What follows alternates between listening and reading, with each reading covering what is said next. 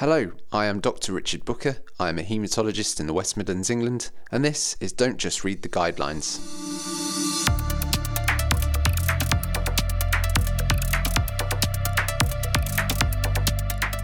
Don't Just Read the Guidelines is a podcast that explores ideas and research at the cutting edge of medicine, especially anything to do with blood. I aim to provide a platform to incredible people you probably haven't heard from before, to share their work, ideas, and most importantly, their unfounded opinions.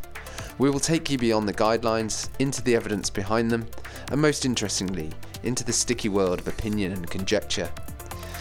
If you enjoy this episode, subscribe to this podcast on your preferred platform, and don't forget to leave a review.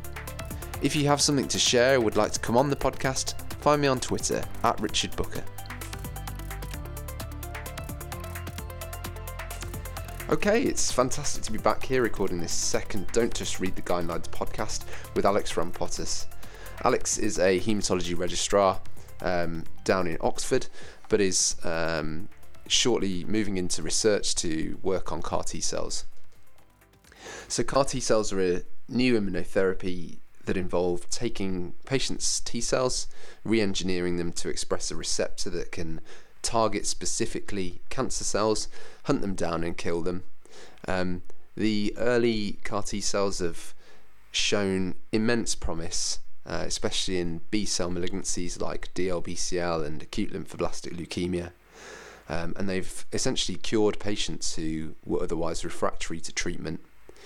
So without further ado, we'll move on to the podcast. And as I'm sure you'll see, Alex is an incredibly eloquent speaker. He explains things really well, and this is a really lovely conversation to listen to. Hi Alex, welcome to Don't Just Read the Guidelines. Hello, yeah, thanks for inviting me. So there's a couple of things to talk about today, really, and the first one is not as interesting as the second one, or so you told me anyway. We're gonna have a nice long discussion about the future of CAR T cells, which I'm really excited about. But firstly, you've done a national audit on red cell transfusion, haven't you?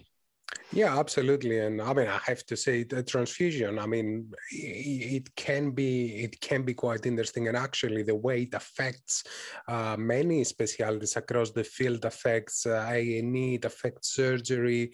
So I think it's something that should be in anyone's list of things to get involved, because the actual impact you make is quite big. Yeah.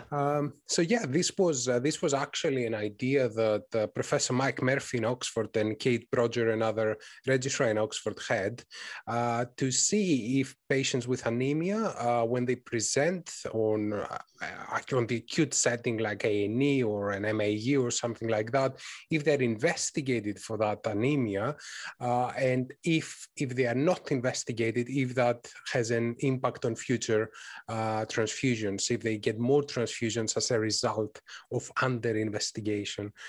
Because as you know, with the pressures on A&E or to free up beds, sometimes things like a mild anemia in an 80-year-old may be missed. So that was the idea, and they did a small pilot audit in Oxford, and then we want to see what the outcome is, what the numbers are across the UK. I guess you were expecting that practice would be less than ideal.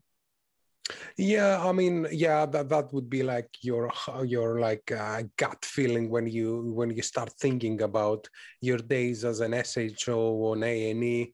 And how busy things are. Absolutely, yeah. And I think the HemeStart network was an excellent opportunity to do that, because it gives us this ability to take a small idea and roll it out across the UK using this amazing network of registrars, the promotion that the HemeStart provides. So that was a great tool to use.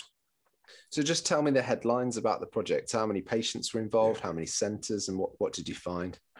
Yeah, so it was around a little bit more than 800 patients. So okay, wow. very Yeah, very decent number.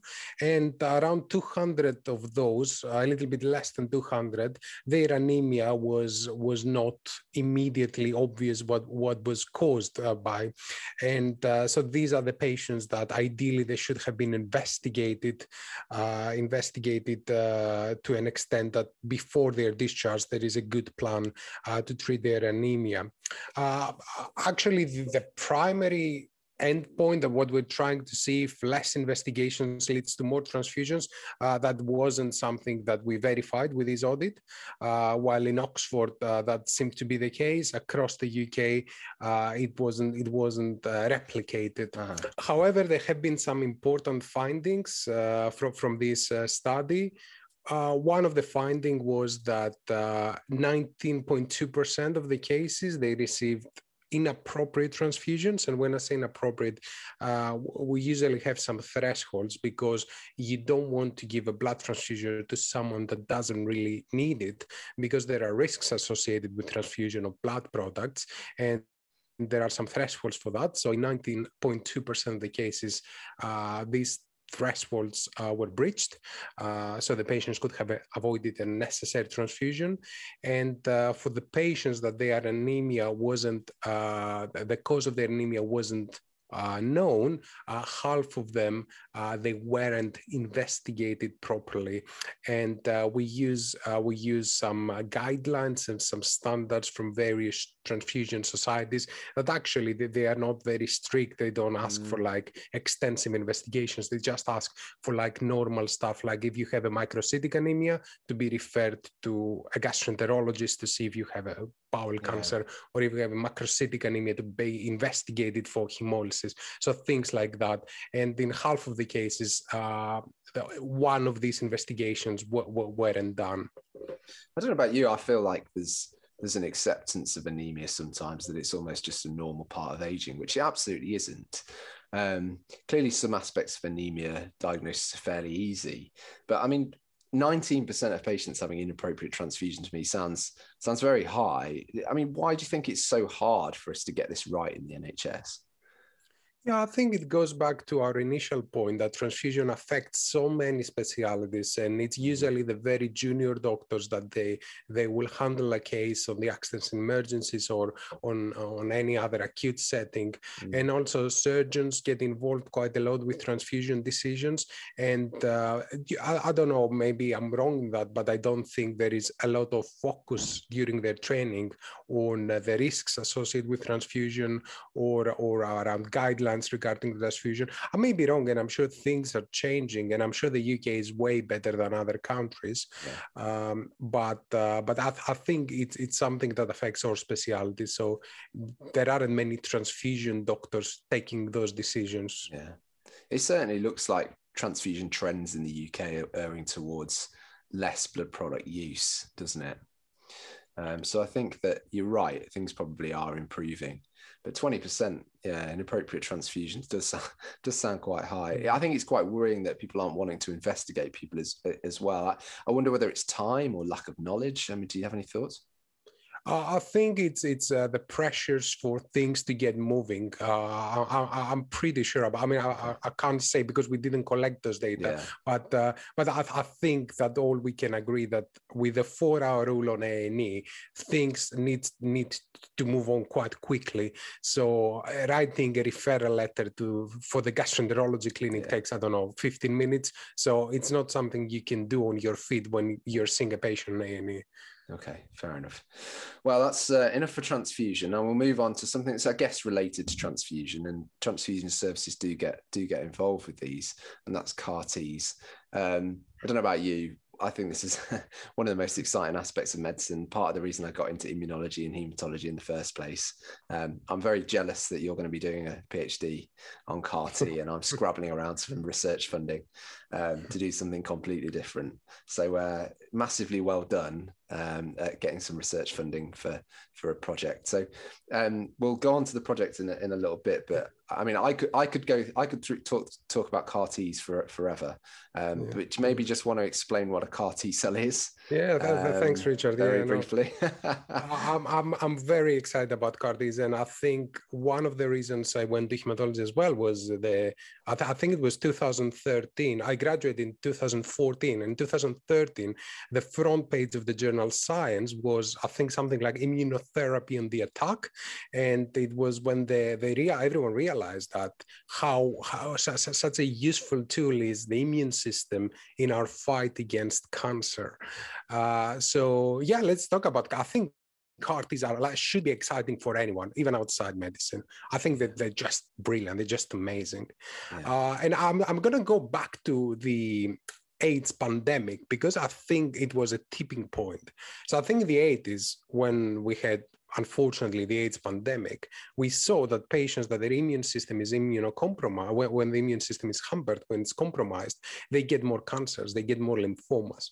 And there was a huge amount of funding going into research about the immune system, about the T cells, about the B cells. And that was mainly because AIDS was something that affected the West, where all the funding is, and it is what it is. So the development was very rapid in terms of our understanding of the immune system. And it was in 1993 when the first CAR T product was developed. So what is a CAR T? So essentially, you take the T cells from anyone, a human T cell, and you engineer it. You're using a virus to insert a gene so that it expresses a specific receptor that would target whatever you want, essentially. And the thing that you want is ideally a cancer antigen that is important for cancer survival. So the cancer needs that antigen to survive. It's present on the cancer surface, and it's not present in any other normal cells. So you create a T cell that's the best killing machine against cancer cells. And more importantly, you target whatever you like. It's not predetermined, whether you just pick something and then you go after it. So that was the idea, and that was developed in 1993, but it didn't work. It didn't work. And in science, things don't work very well sometimes, even though the theories are very good. So it was in the early 2000s when the understanding of how a native T cell, a normal T cell works became even better, that they realized how important it is to have what we called co-stimulation. So essentially, when a normal T cell will go and find its target, there are a brake and a throttle pedal that they will adjust its immune response against that cell that it identifies. Because otherwise, if it was just identifying something that looks malignant or looks like a virus, then you will end up with autoimmunity. You need to have some checks in place. And those checks are very important. So the co-stimulation is hugely important for that T cell to expand and persist and do the killing when it identifies its target.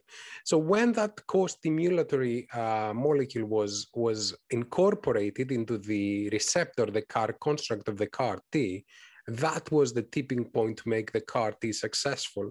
Then they were able to persist, they were able to do a lot of killing, they were able to expand, to proliferate, and they worked brilliantly. And that was probably, we're heading towards 2010 when the first trial started. And I mean, I don't know, I don't want to go on for too long. I don't know if you want to comment on any of those. I could listen to you talk about that forever. You're so eloquent, so much better than me talking about CAR T cells. I always get into the minutiae and I find it very difficult to explain, but I think that's a very good explanation. I was at a conference, I think 2011, and saw a talk from Carl June, who's one of the grandfathers of the clinical work on CAR T. And he continually tours the globe doing talks and happily shows this picture of Emily Whitehead, who was one of the first CAR T patients as she gets older. So, I mean, for the listeners who maybe haven't followed the CAR T story, the first products that have come to market really are looking at B-cell lymphomas and acute lymphoblastic leukemia, sorry. And essentially these therapies are salvaging or saving patients who would otherwise have died. And it's a real breakthrough in medicine to take patients who are multiply refractory and relapsed after chemotherapy treatments and allogeneic stem cell transplantation, which is another immensely powerful immunotherapy, taking these patients and miraculously curing their disease. And the whole thing gives me shivers. You know, it's a huge step forward. Clearly with all step forwards, they take little baby steps, but the whole thing of CAR T cells is just a massive step forward for medicine. I think it's going to revolutionize the future of medicine in general, because there are other applications other than just cancer. I mean, how do you feel about it? I think, should we talk a little bit about how an allogeneic transplant works? Because I think CAR T is like emulating an allogeneic transplant without all the associated toxicities.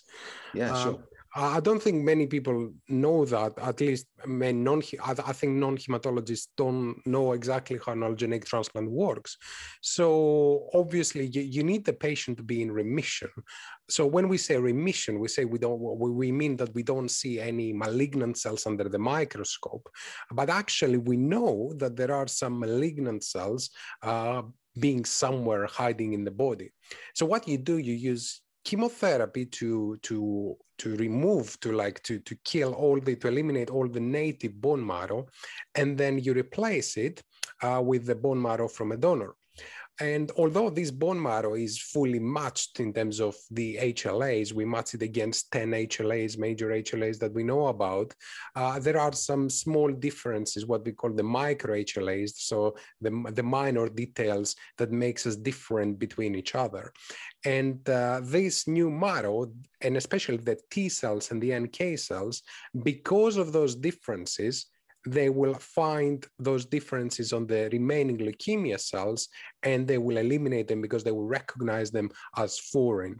And this is what we call the graft versus leukemia effect. Obviously, and probably many of our listeners will listening to that, they will think, okay, so why don't they recognize the rest of our body micro differences? And they do. And that's why we have toxicities. That's what we call the GVHD, the graft versus host disease. So with the same mechanism, they will cause problems in the skin and the gut associated with GVHD. The same mechanism is what induces the GVL and the targeting of the leukemia cells.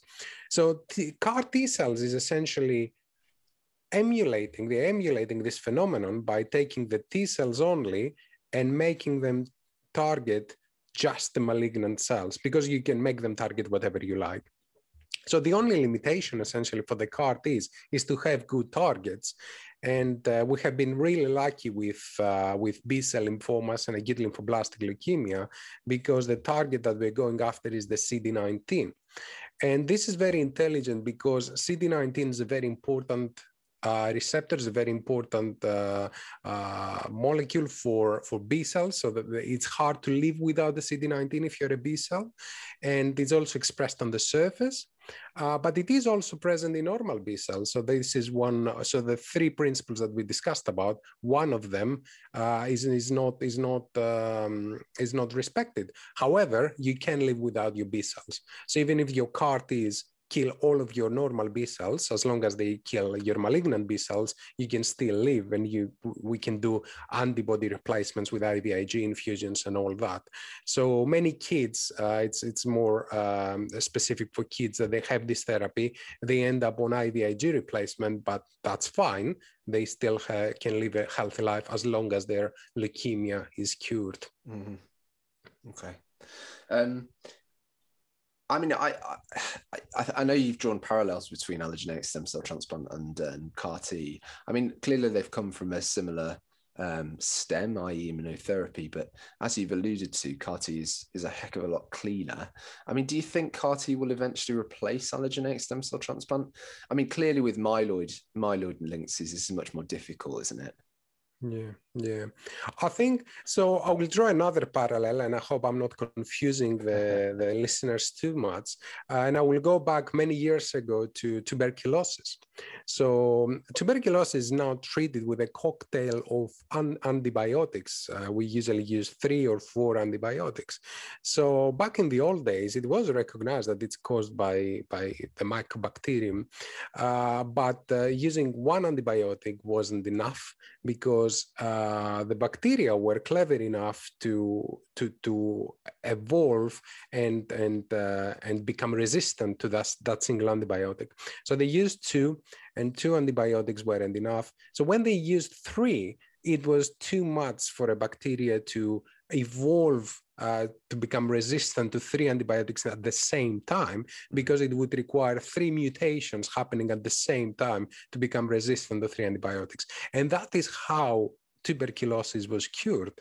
And I think it's probably we're facing the same problem with cancer, especially with solid tumors, because in solid tumors, their genome is far more complex, and the targets are that we have more targets for solid tumors in most of them, but those targets are not very essential for the cancer survival. So if you target epidermal growth factor, for example, that is aberrantly expressed in a solid tumor, they can easily downregulate that and still survive. So they can escape if you target one thing.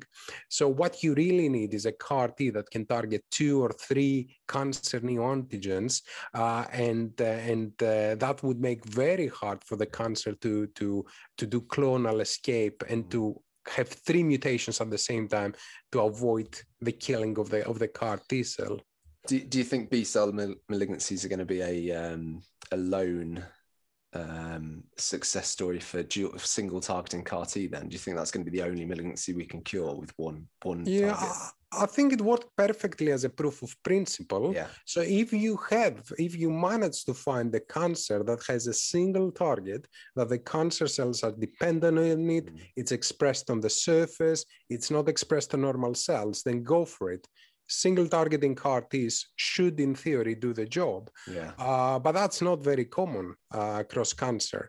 But the thing, I think what people don't realize is CAR Ts is not a single drug, is a whole category of drugs. The engineering possibilities of the CAR Ts are endless. You can make them expressed 2 CARs so that you can target 2 antigens. You can use logic gates. So you can say, if this antigen is present, then look for that, and only if all 3 are present, kill the cell, or if 1 + 2 or 1 + 3 are present, then kill the cell. Or you can make them express cytokines so that they can attract other immune cells to finish the job, or to kill the other clones that they don't express those antigens. So the engineering possibilities are endless. And I think the only thing that stops the CAR T field from expanding even further is the cost that is associated with this technology. I agree. I think the cost is an issue. How much of the cost do you know is just pharma charging buckets for it because it's expensive to develop? Because to me, the pipeline itself is fairly straightforward. The manufacturing cost should actually be fairly small. These aren't sophisticated, hugely sophisticated machines or hugely sophisticated bioreactors, are they? Well, yes and no. So at the moment, there's a big debate between academic production of CAR Ts, which in theory should be cheaper, or commercial production of CAR Ts by the pharmaceuticals. So the academic production that has been employed by, I think, Spain, Russia, and some other countries, it's not much cheaper. And I think they calculated to be around $80,000 per treatment. But that didn't include any of the salary costs of the people that worked in the academic center. So if you take into account those, then you're reaching the price tag of the commercial products. I think in the research sector, the academic centers have a lot to give, and they can advance the field a lot further. But And that's only my opinion. I mean, I think the jury is still out, but I think the commercial sector has the ability to go through protocols, to go through red tape and all of these things much more efficiently and be able to produce the same product with the same quality standards many times. And as long as they accept a reasonable profit margin and they are not charging millions or with 50% profit margin or something like that, I think that's how it's gonna go. And I think it all depends on the magnitude of benefit, doesn't it? You know, you've got a 13-year-old with B-cell acute lymphoblastic leukemia who's got a 2/3 chance of being cured, then, and that therapy costs $300,000, then, you know, fair enough. I think if it's for myeloma and you're going to end up with a progression-free survival of, on average, 11 months, it's a completely different debate, isn't it? Yeah, no, absolutely. And I think in terms of cost, I think we have to put some things in perspective. So the amount of money that the United States spent in the Afghanistan war, although it's totally different, either you could fund the CAR T therapy every minute. They were spending around $200,000 per minute, or the amount of money that we spend in chewing gum. I heard it was something like $500 million per month, or the amount that some of the footballers make. I think what we need to do is to make people excited about science. Because if people are excited about science as they are excited about music or football, then they would be happy to support more money being spent in healthcare. But I think if you see healthcare as something that is like your privilege, that you go to the NHS or wherever across the world and the government is obliged to treat you no matter the cost, that's not a very good way of appreciating the amount being spent there. Do you think we're overstating the effect of CAR Ts? Because clearly they don't work 100% of the time. Do you think there's a danger of perhaps giving false hope to people?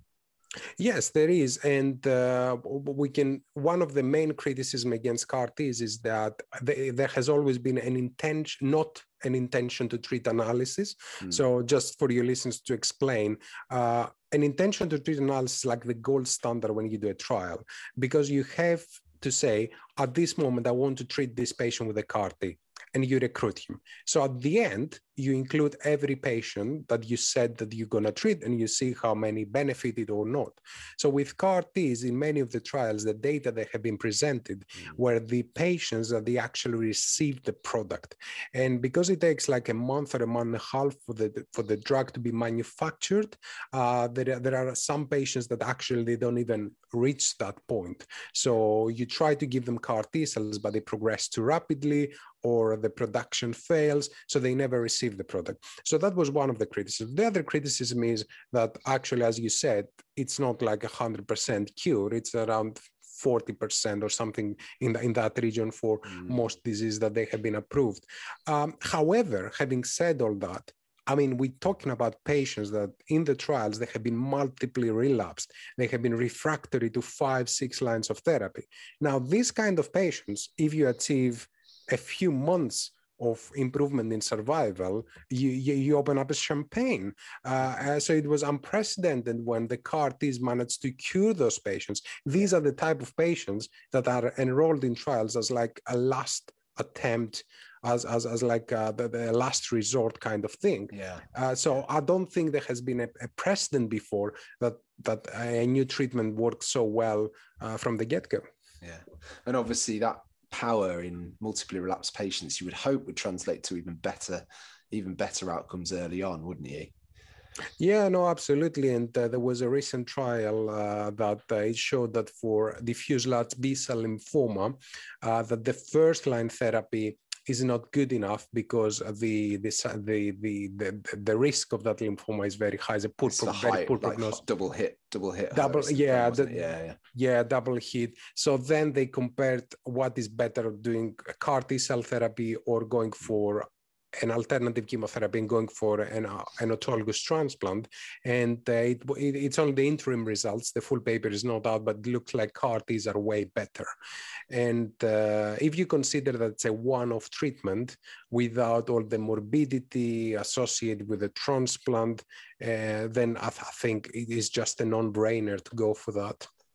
I mean, I 100% think that's the way that medicine's going to go. I think it's really exciting. And that upfront use of CAR T cells overcomes many of the other barriers to CAR T, doesn't it?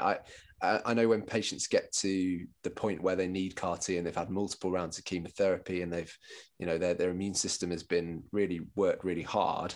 Those CAR Ts, those T cells, their own T cells are pretty tired, aren't they? I don't know if you want to talk a little bit about T cell tiredness and exhaustion. Yeah, exactly. So what we talked about so far is what we call the autologous T cells. So we take them from the same patient. There are attempts to have allogeneic CAR T cells, but there are other problems associated with that.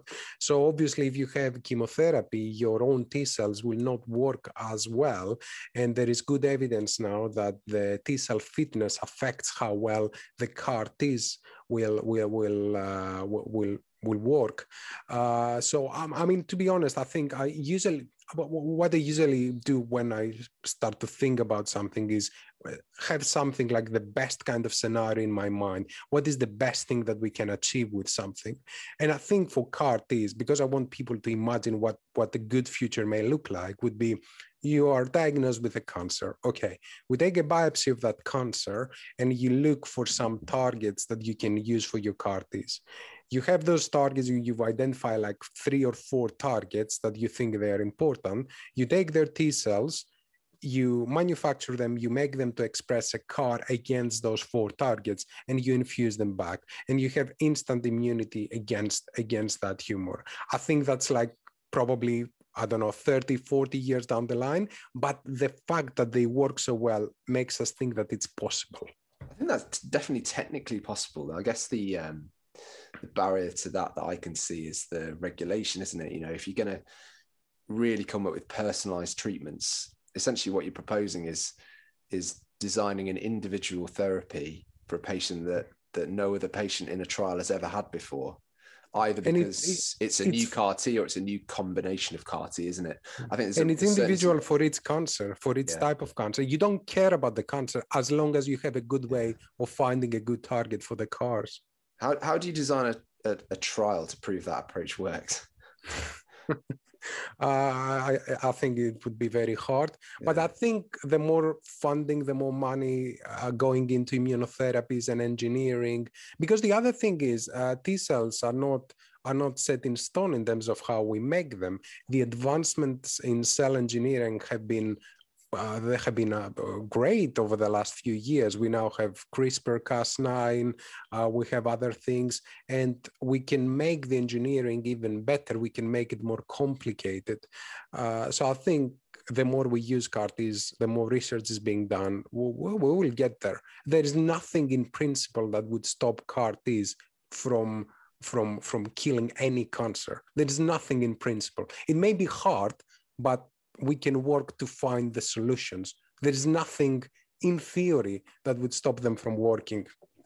The idea that always intrigued me was not just attacking the tumor cells themselves, but also the vasculature and the tumor microenvironment and various other things going on in the cancer. Have you heard much about those sorts of therapies? Yeah, that's actually very interesting.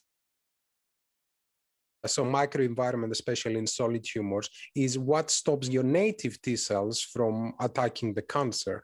And I think the more I read about solid tumors microenvironment, about how they work, I mean, I will just say a few examples. So they plant, it's like a minefield for your native T cells. They plant some TGF-beta, which is a highly immunosuppressive molecule, in their microenvironment. So when a T cell approaches, it activates that. So TGF-beta is released and they become deactivated. I mean, it's like a minefield.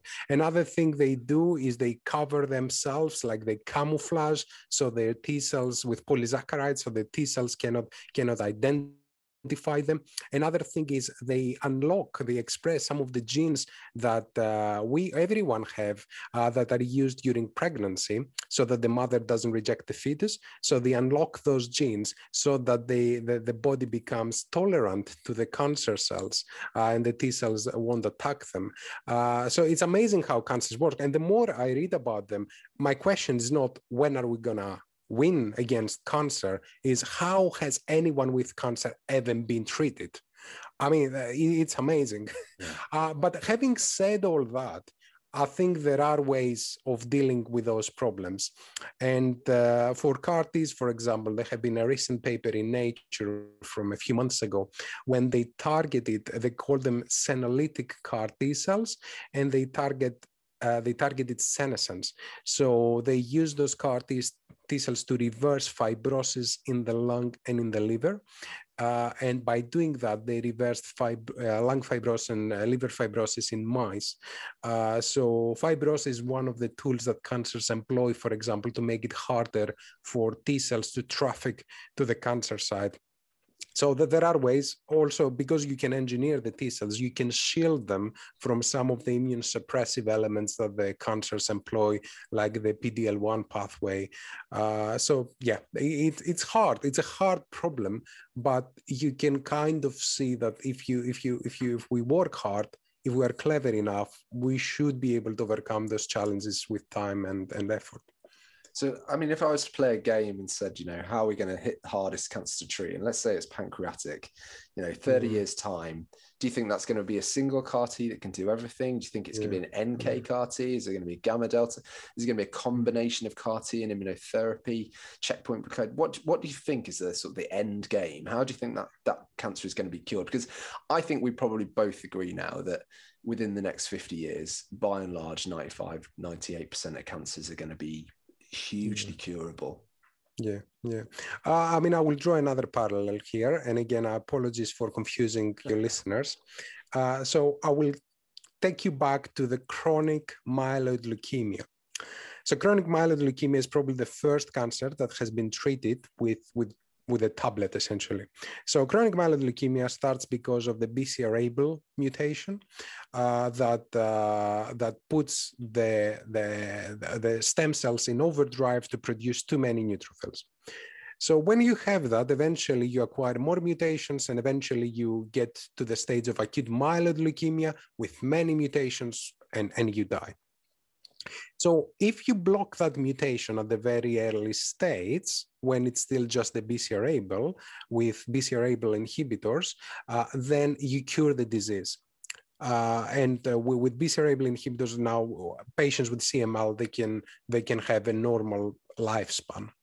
So it looks like when the cancer becomes too complicated and it acquires too many mutations, it is very hard to treat. So you asked me about pancreatic cancer. I think one of the problems with pancreatic cancer is that the stage where it is diagnosed is already too complicated. It has acquired so many mutations. It has unlocked so many genes that would prevent him from being targeted. So it is hugely difficult.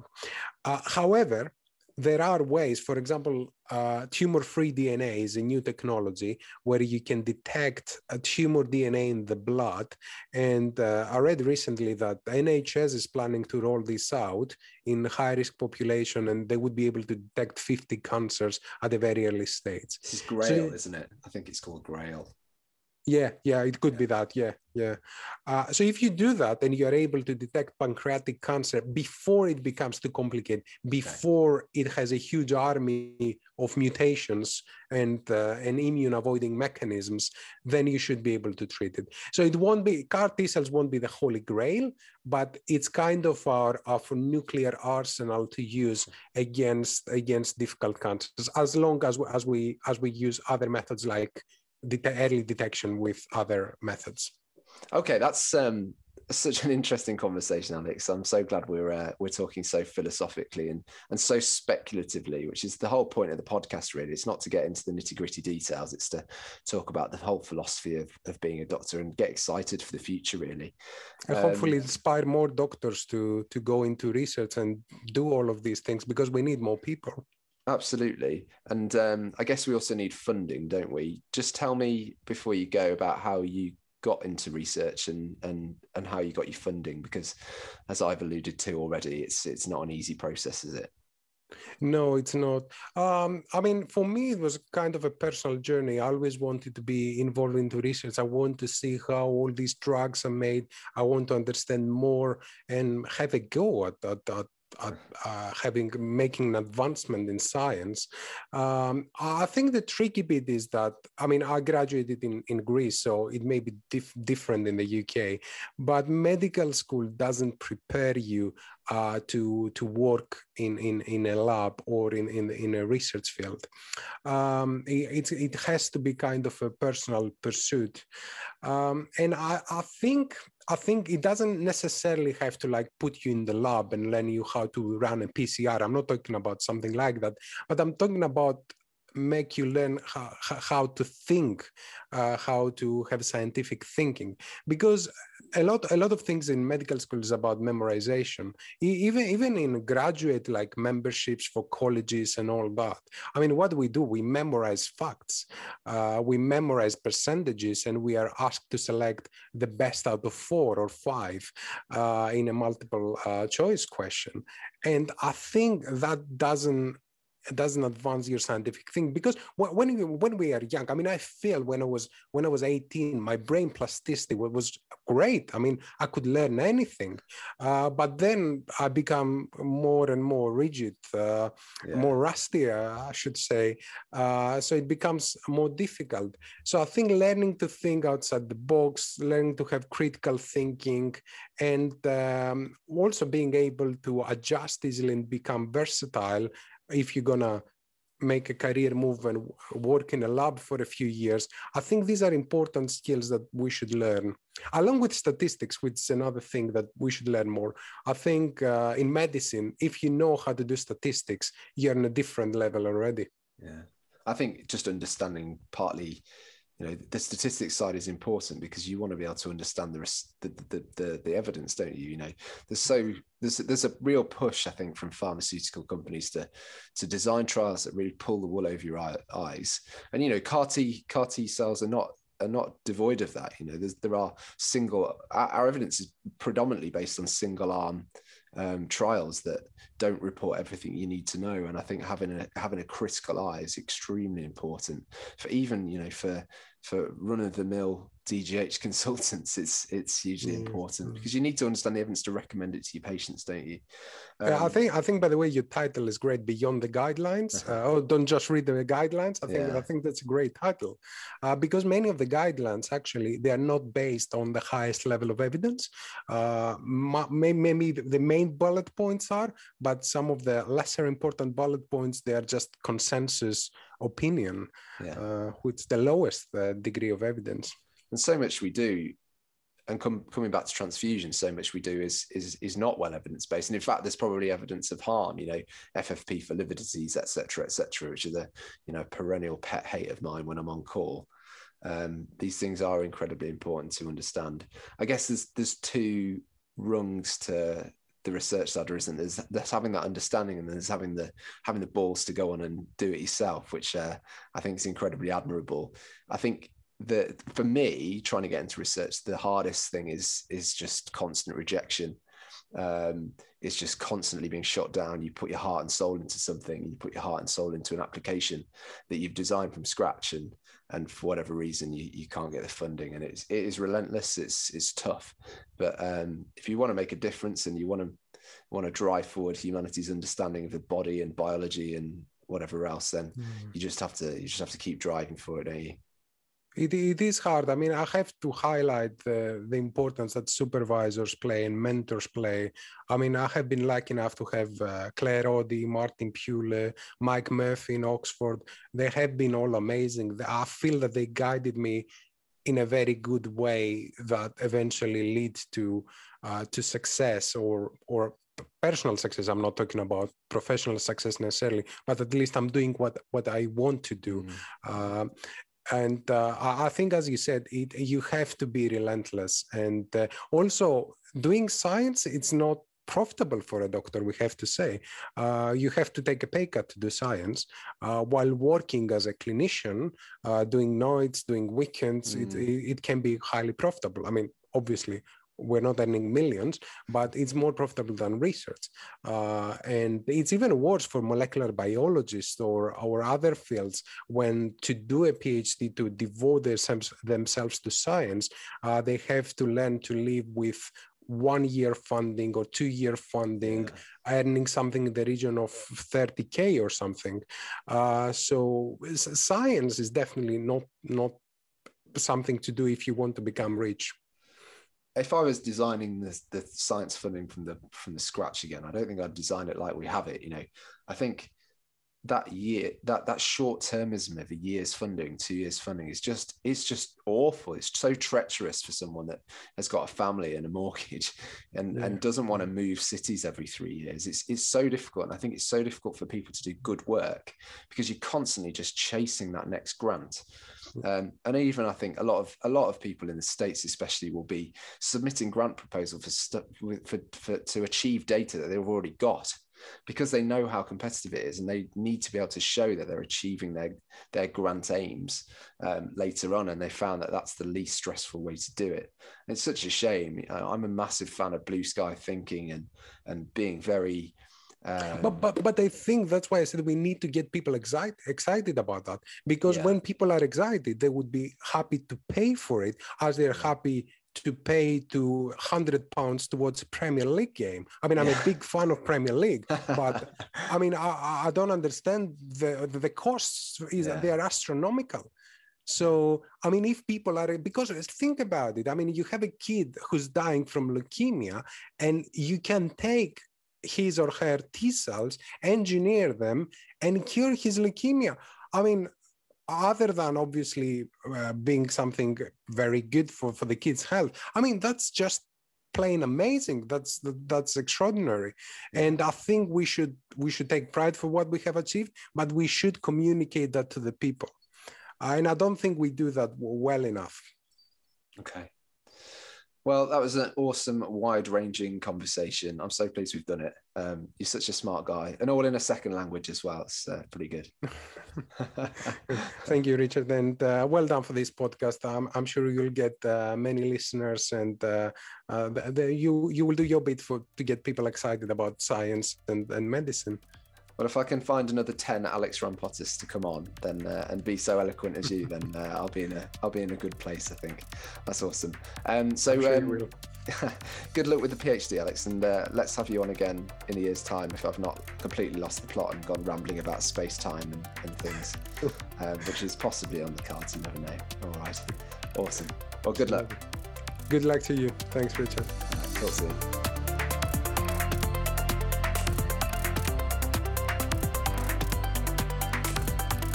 Well, thanks to Alex for indulging my optimistic brain about the future of human health and disease. I think CAR-T really does have a bright future. Clearly a long way to go, but certainly there's a lot of cause for optimism going forwards. This is a shameless self-plug. If you do want to know a bit more about CAR-T and want to do a bit of reading, feel free to download my little Fast Facts book that I published with Karga earlier this year. It's called CAR-T Fast Facts by Richard Booker and Ankit Kansagra. And that's available as a free download on the Karga website. So head over there and download the book. It's only 5,000 to 10,000 words long, so a bit of light bedtime reading for you. So I'm going to be recording loads more podcasts in the coming weeks, starting with Dr. David Sutton, who's a haemostasis and thrombosis consultant at University Hospital North Staffordshire, which is where I work. David's awesome, he's young, he's keen, he's energetic, and he's an absolute expert on the DOACs. So we're going to have two discussions, one on DOACs and one on the reversal agents for DOACs, which is all going to be changing very soon. So stay tuned for that. I'll get that uploaded in the next week or two, and looking forward to you commenting and leaving me some reviews.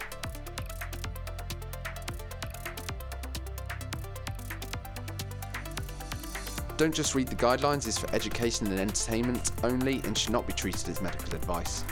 I certainly cannot guarantee the factual accuracy of the content, but if you do notice any errors, feel free to send me some constructive criticism on Twitter.